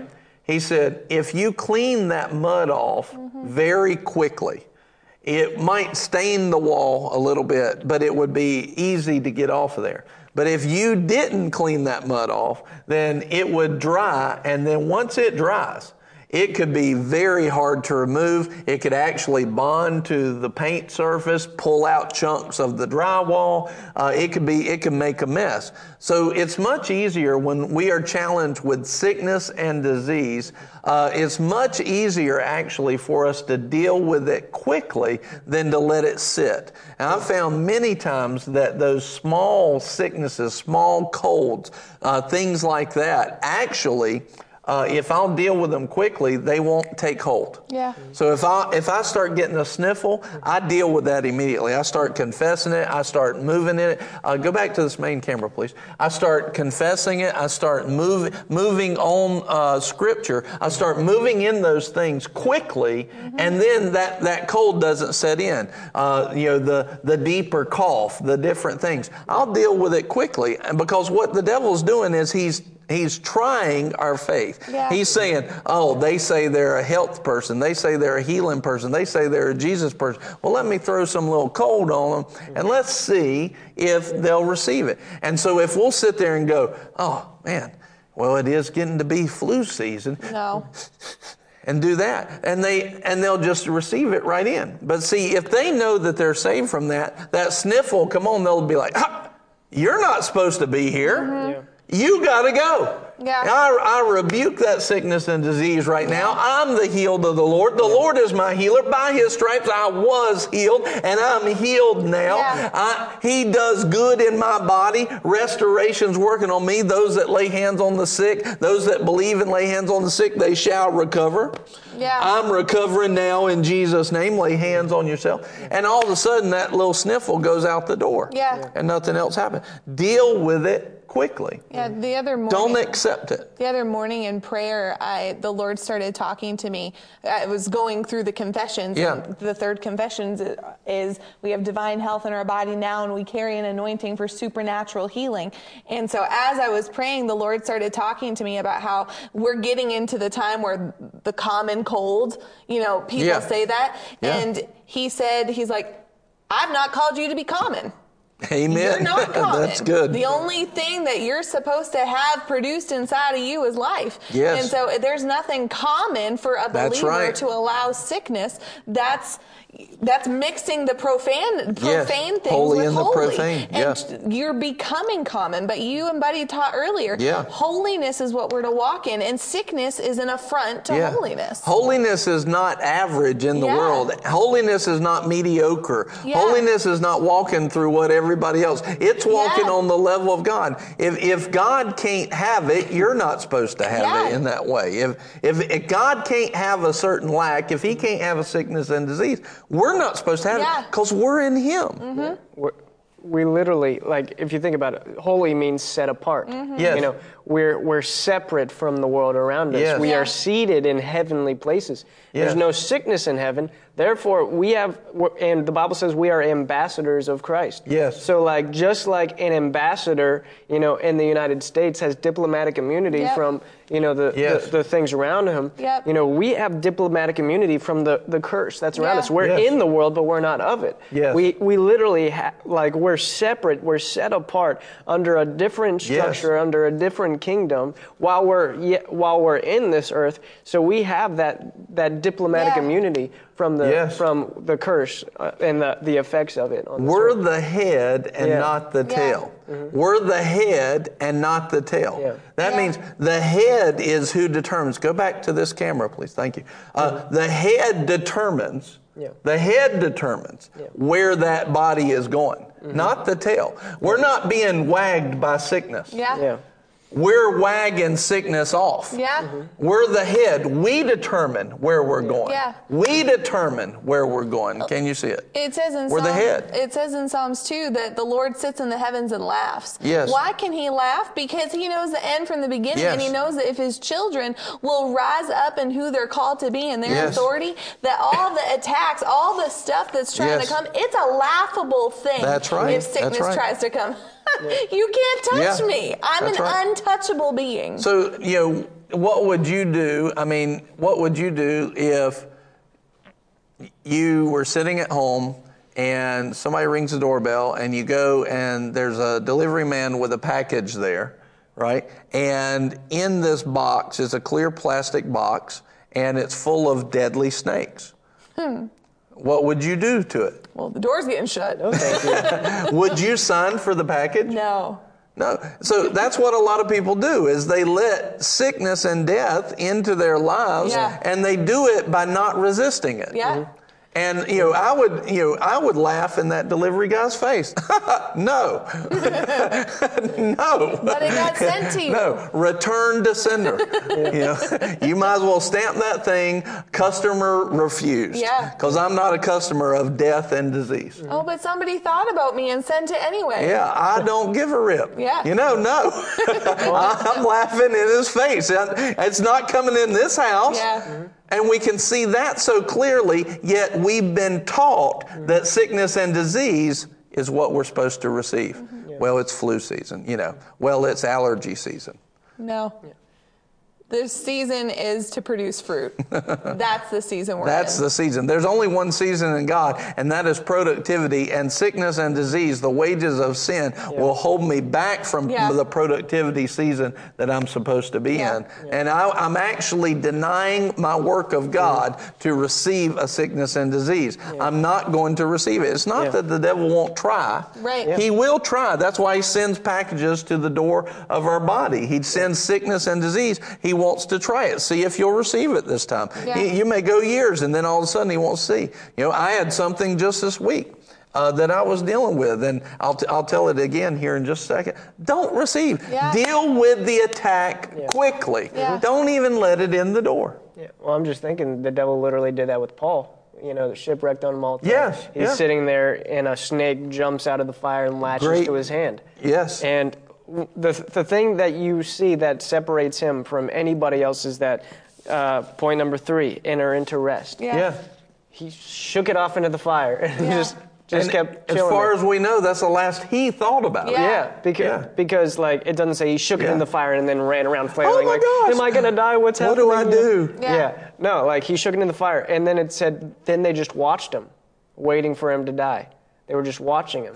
And when he didn't. And when he didn't, they actually came to the Lord. Yeah. He was able to heal like a high up person's son. And then like literally there was a revival right there. Yeah, that goes back to our question and answer time in Romans 12, 1 and 2. Yeah. When we renew our mind to the actual promises of the Word and walk them out, it starts to prove to the world God is good, His will is good, His will is perfect, and His will is acceptable. And they said, His will is acceptable to me that day. It's the perfect example of that. Well, remembering the 3-part man, I think, is so important with healing, because he, like, when an attack comes, it comes against the flesh. It's not coming against your spirit man specifically. Your spirit man can't get sick, but your flesh can if you allow it to. And so as Buddy's talking, I remembered the other day, like, I had been coughing a little bit that morning, not much, and Buddy walked out, and I told I coughed, and I'm like, stop it. Like, I got very authoritative, and Buddy walks by, and he's like, what you doing? I was like, no, I didn't hear the cough, I just heard the stop it, and she was the only one there, and I'm like, okay, I'm just going to walk into the other room. But I've learned that I can speak to my body. My spirit man has authority over my flesh. And when my mind is renewed with the Word, then my spirit and my soul can then gang up on my flesh and put it in its proper place. That's right. So when we're applying faith for supernatural health and healing, 1, know that you're saved from that sickness and disease. 2, deal with the attacks quickly. 3, apply faith and patience. Hebrews 6:12 says, by faith and patience, we inherit the promises, or we receive the manifestations of the promises by faith and patience. Now, so when I say apply faith and patience, the first thing I mean is trust in God's promises, His character and nature, and don't let go of it. Patience is not letting go of the faith that you started with. Okay? Put that in the comments, please. Patience is not letting go of the faith that you started with.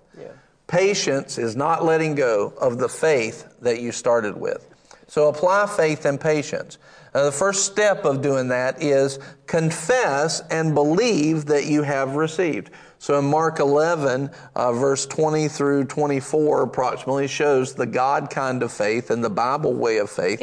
And it says, confess with your mouth the promise. Speak to the mountain, speak to your body if it's not, speak to the sickness, speak to the storm, right? Confess the healing power. All these scriptures we gave you before, confess those, which is why it's a part of our confession. Tell them that confession again. We have divine health in our bodies now, and we carry an anointing for supernatural healing. So that's come straight from all of this scripture. It boils it down into one statement. We have it now. We're not waiting on it. We have it now. And that's what Mark 11 says as well. It says, not believe in healing. It says, believe you have received healing. You know, in any faith project, believe you have received the promise. And that goes back to the 3 parts of man. You know, I can have something wrong in my body at that moment, and I believe that I have received it in my spirit man. And if I've received it in my spirit man, it's going to come out in my body. You change the root, you will change the fruit. And so as I believe that I have received that the root is healed, the fruit will be the healing in my body will start to manifest. So confess and believe that you have received. 2, set your eyes on the truth. So I think it's 2 Corinthians 4:18. Set your eyes on things above, not on things of the earth. Another scripture, it's all over the Word. The just or the righteous will live, have life to the full till it overflows by faith, not by sight. So I'm going to stop paying attention to the sniffle. I'm going to stop paying attention to the headache. I'm going to stop paying attention to the pain, and I'm going to set my eyes on that thing. Well, what you pay attention to, you give life to it. If you're paying attention to it, it comes alive. Yes.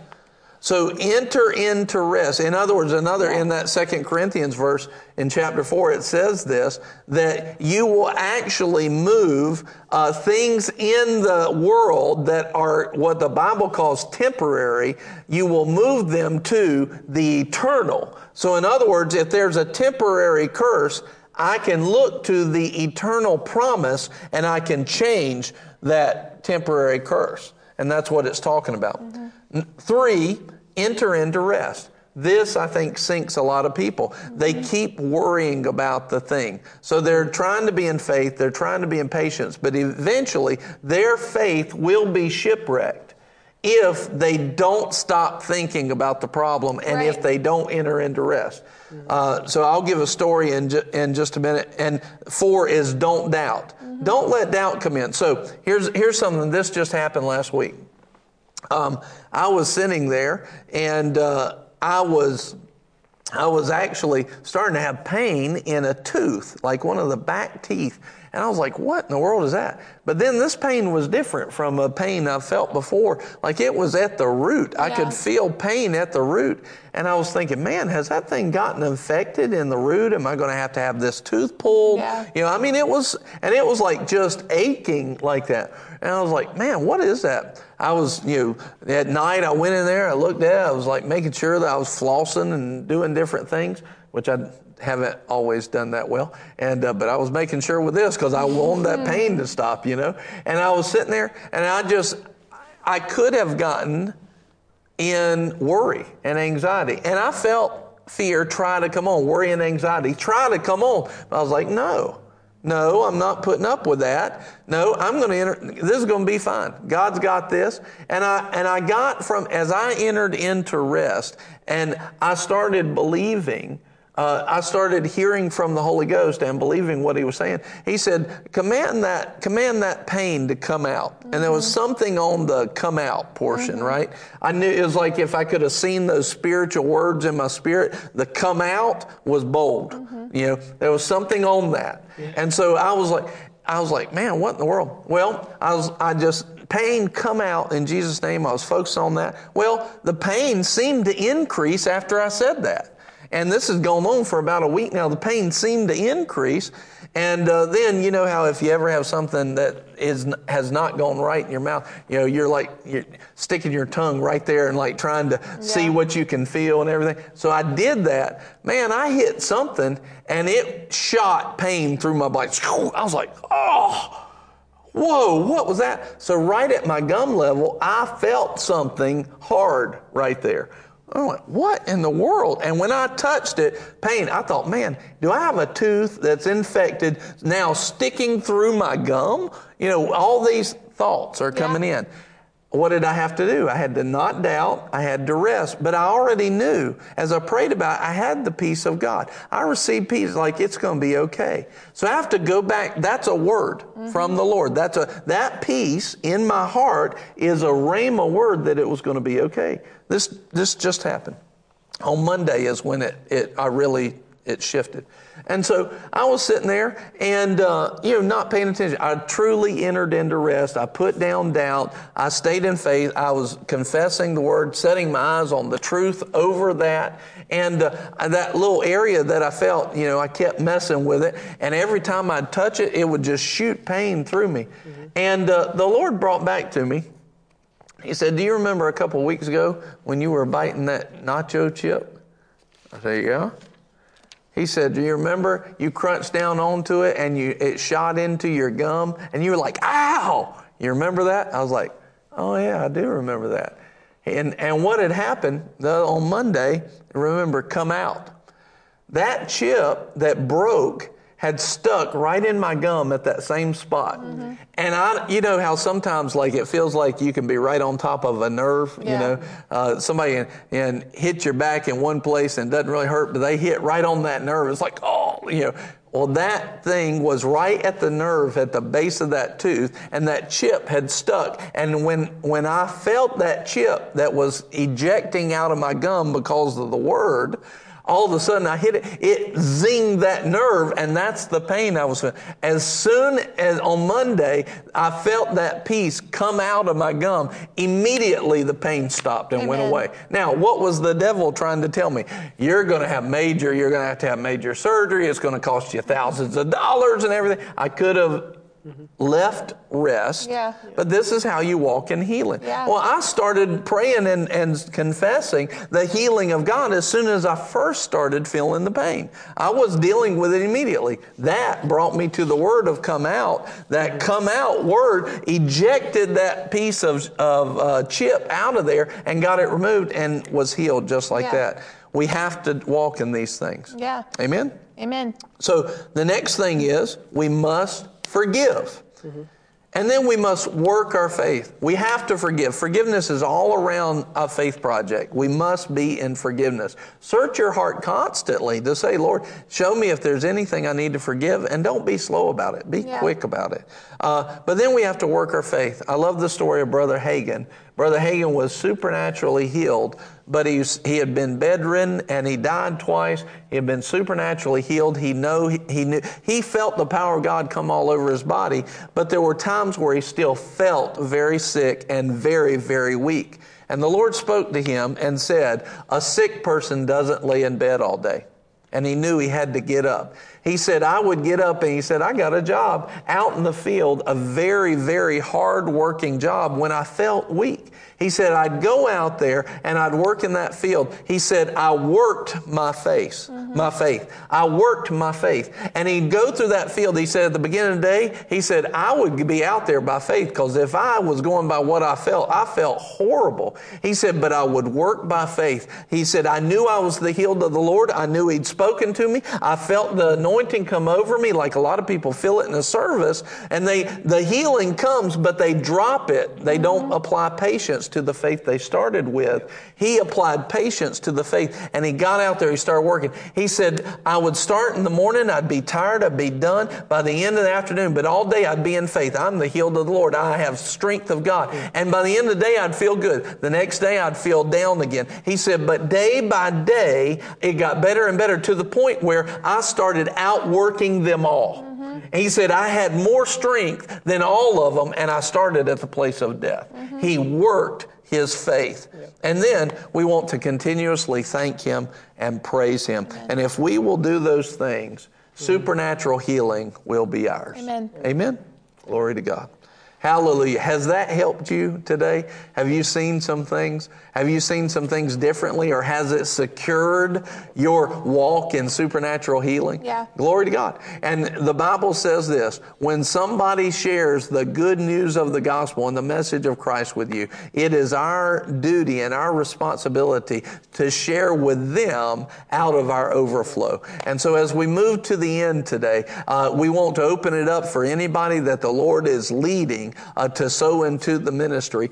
You can give or sow on Facebook by typing in #donate and the amount after it, or anybody can go to givebc.org. But it's important. Remember the scripture that says, don't muzzle the ox while they're treading out the corn. In other words, and he says to those who do their work in the ministry of the Bible, in the ministry of the gospel, in the ministry of the word, it says they're worthy of honor and double honor. And that literally means weighty material substance in that way. So a lot of people miss over that. They just receive preaching all the time, and they never sow into the ministry where they're fed at. That's incorrect. That's outside of God's ways. When we're working our faith for healing, when we're working our faith for prosperity, we must work our faith according to the Word of God. And so God calls us to a responsibility that if we receive the Word, then we owe it to the people working, to God and to those people, to sow into the people where we're being fed. And a good example of that is if you went over, to any fast food restaurant and you walked up to the counter and ordered food, what would they do? If you walked up to the counter and you were ordering food and they gave you food to eat, Would you just walk away and say, thank you so very much? I appreciate y'all ministering to me today. That's how you get put on a wall. Yeah, that's how you get measured with stripes. And but no, that would be stealing. Well, the Bible actually lays it out that that's the same thing when we constantly take food in and we're not sowing in tithes and offerings in that way. And so it's good for us to recognize that. And when we receive the food of the Word, and today you've received that food of the Word, that we respond by sowing into that. Nicole and I make it a point that when we receive the Word, we are always going to sow something.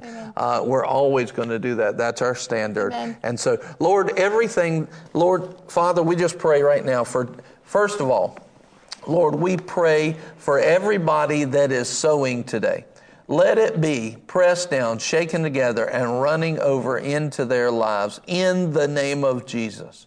Father, let it be supernatural supply, supernatural exponential multiplication to the seeds that they sow in Jesus' name. We thank you for it, we praise you for it, and we give you the glory. Lord, let their finances change. Because the beautiful thing about you is we cannot sow into your kingdom without a return from you.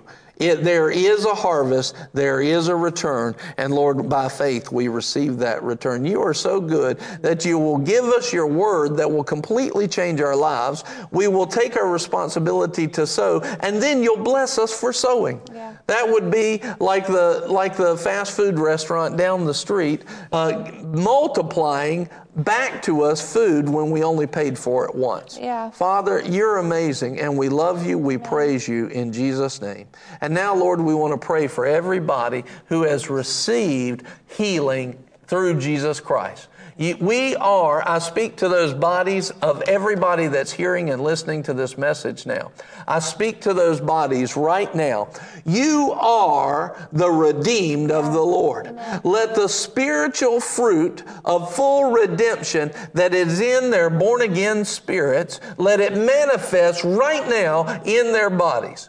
Let every sickness and disease come to an end now in their body. Let restoration work in them quickly now in Jesus' name. Thank you, Father, for your love made manifest. Thank you, Father, for your word made manifest in them. Lord, we believe we have received redemption from the curse and freedom from all sickness and disease. We believe we received it now. We have supernatural health, and we carry an anointing for divine healing in us in Jesus' name. Lord, let the testimonies begin now, and we thank you for it and we praise you for it. In Jesus' name, amen. Amen. Glory to God. Amen. Amen. You know what's interesting? I didn't do this on purpose. Amen. Miss Susie said, I'm listening again tonight. Hallelujah. You'll enjoy it again. I pray that you will. So what's interesting is I did not plan this, but if anybody cut out at the offering portion, they missed the prayer for the healing. If they said, they're at the offering, I'm jetting. If they didn't honor it to the end, they missed the prayer and the release of that impartation. Yeah. I wasn't planning that way. That's just how I didn't think about praying until after we had done the offering. It's interesting. When you honor God, God will honor you. Yeah. That's the thing. Amen. I pay attention to things like that. I've found that when I pay attention to the honor of God in different ways, I'll walk in more honor from Him. And those things add up. It's very important. So praise God. Well, I'm done. Well, great job watching the way to the end. God is good. We thank you so much for being on with us today. And tomorrow we are going to have another great episode of Lunch Plus. It's going to be so good. It's going to be the accent challenge tomorrow, or really it's basically impression time, as you know. Maybe Pastor will be on? Who knows? And then after impression time, we're going to have the song challenge tomorrow. We're going to have another time of prayer, and it is going to be so good. We thank y'all for being with us today, and we love you. Thanks for being with us this Thursday. Hope it's beautiful where you are, and we'll see you tomorrow, 11:45 a.m., same time, same place, here on the Lunch Plus Facebook. Well, what's right, Facebook, but it's Lunch Plus time. You know what I mean. We'll see you tomorrow. We love you.